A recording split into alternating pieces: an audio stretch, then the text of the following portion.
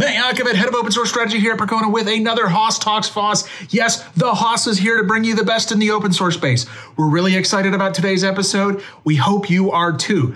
Thanks for tuning in, everyone. So I'm here with Job and Augustine. Thank you for joining me today.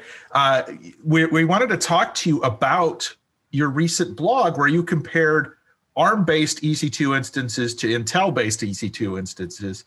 So why don't we just start with maybe, Jobin, give us a little background on you. You've been at Percona now for a little while in our Postgres practice. Yeah. How did you come here? Where did you come from? Yeah, thank you. Thank you, first of all, Matt, for giving me this opportunity. So I started in the database career around 2 decades back, maybe not completed.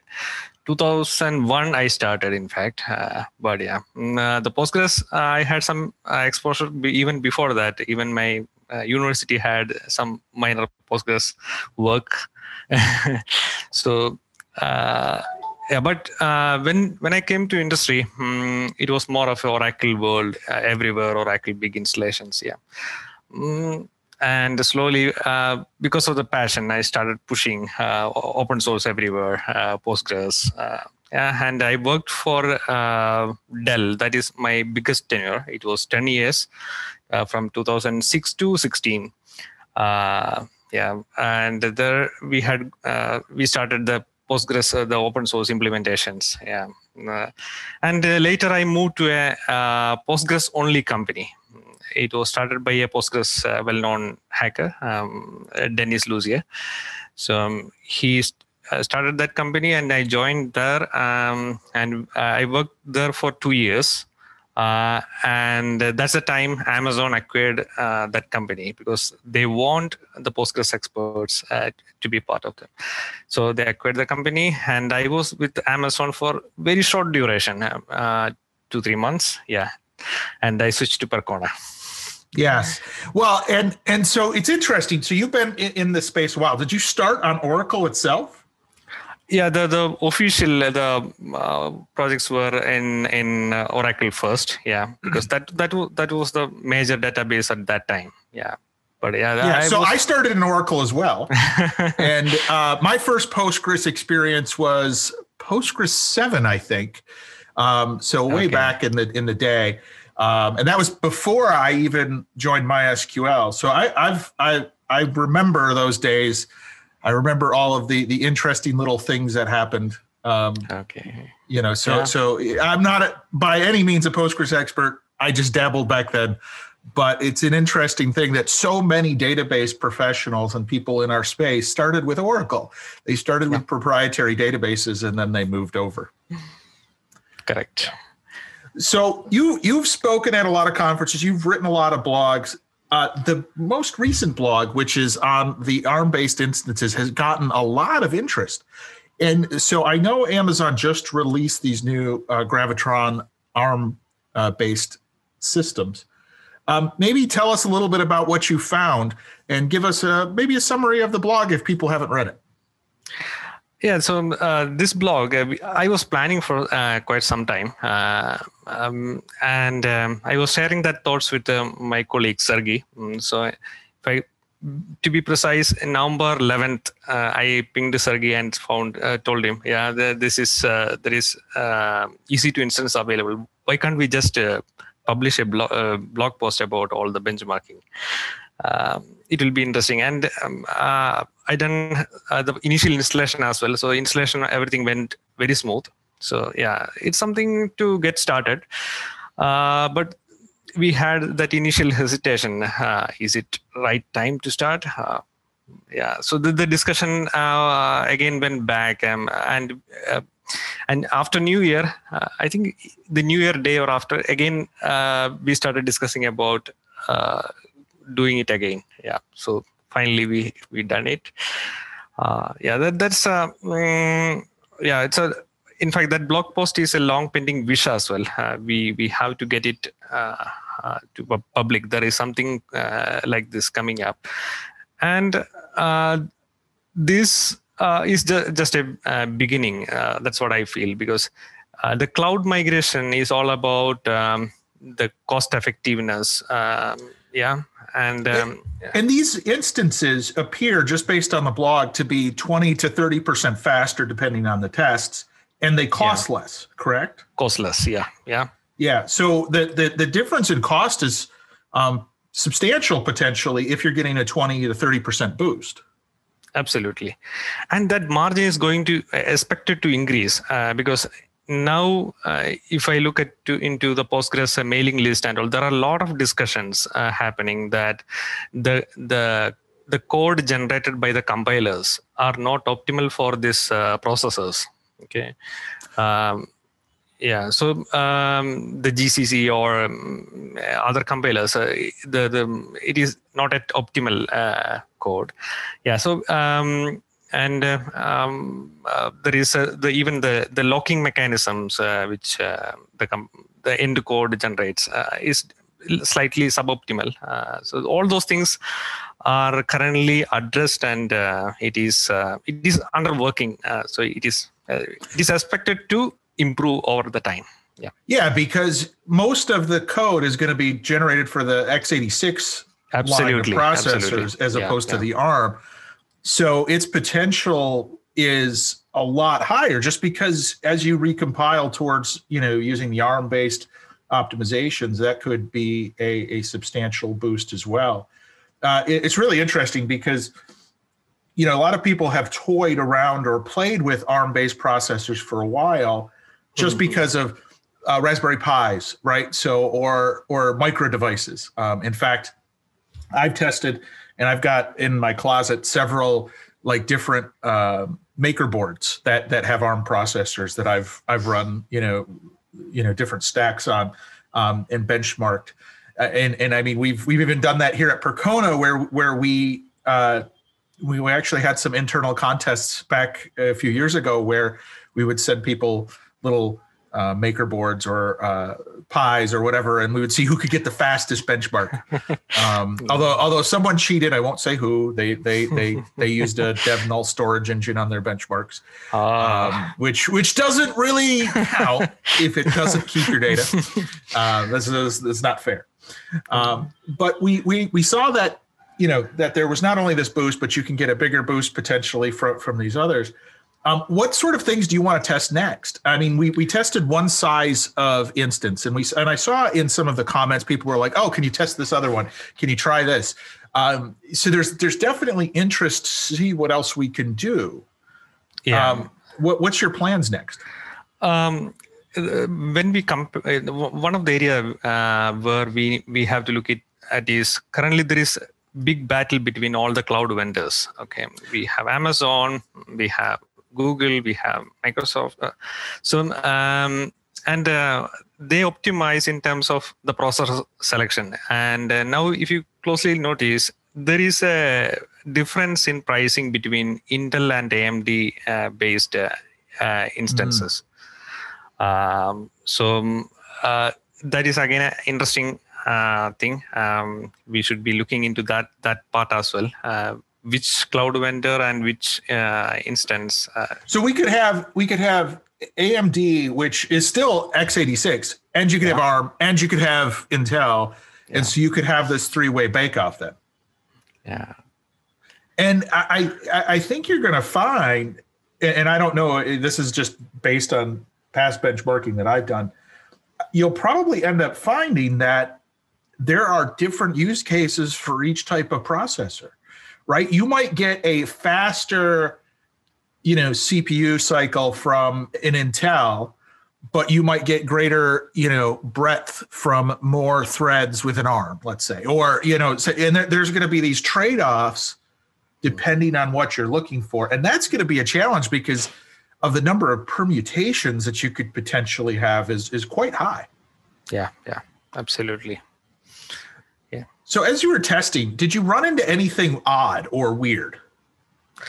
Yeah, we found the Postgres is pretty stable on ARM because we were also a little worried about the compiler, the code generation quality and all.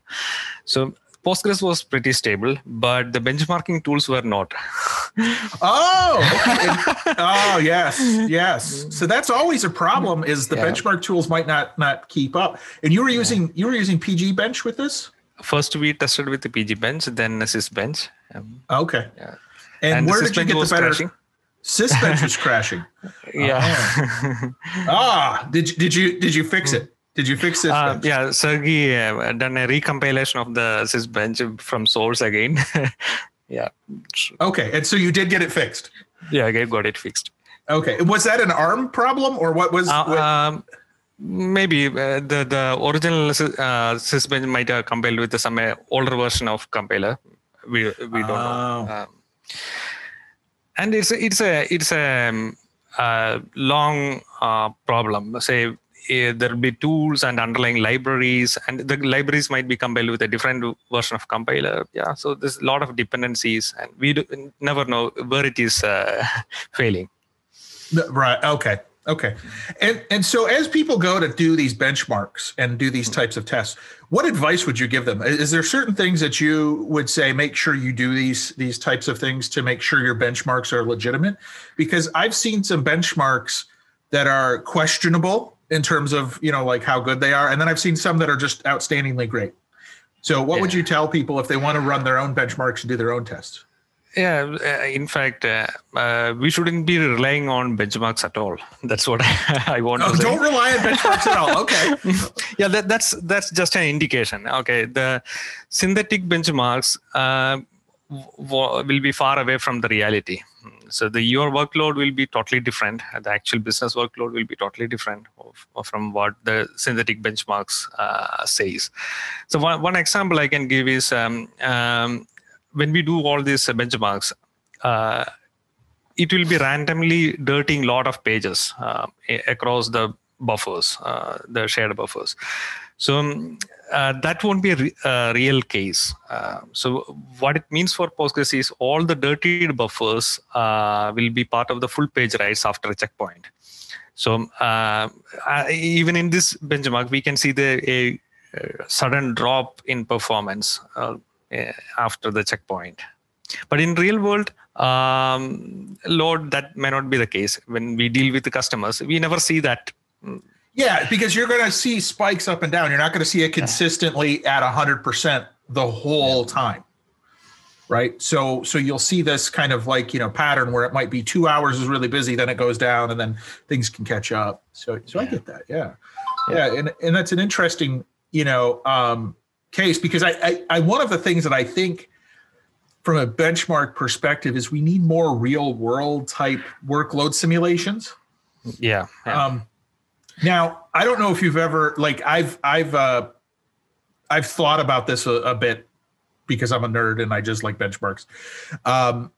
But there's a tool. Are you familiar with Mattermost, the Slack, open source Slack alternative? I did a small stint with them where I worked for them for about 6 months. They actually have a tool that benchmarks their entire stack of sending messages and doing things like that. I wonder if that would be a more realistic database workload, some tool like that. Yeah. And again, that will be their business case as well. But again, take an example of this time scale kind of time series database. So what it generates is insert only workload.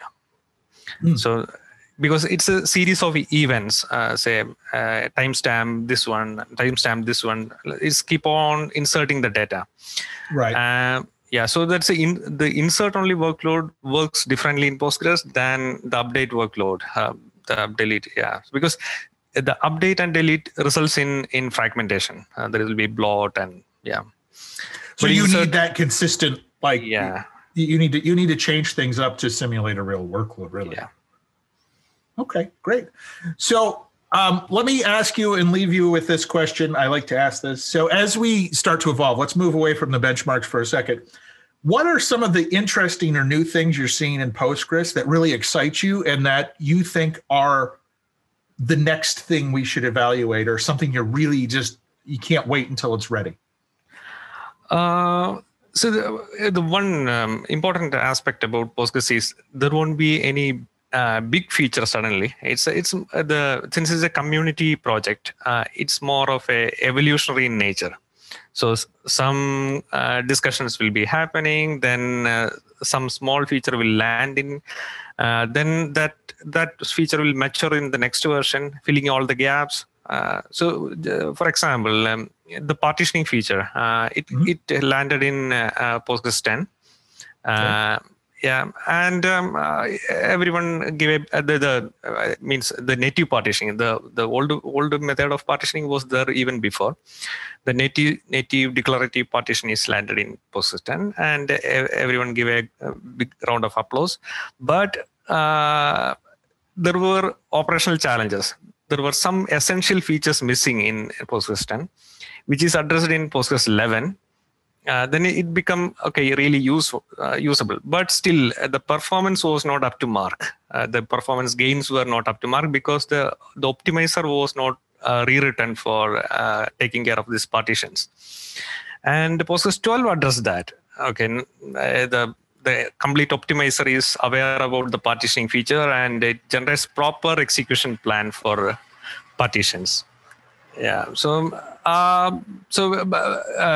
when we go and advise people, from Postgres 10, use new partitioning feature, they'll have a very bad experience.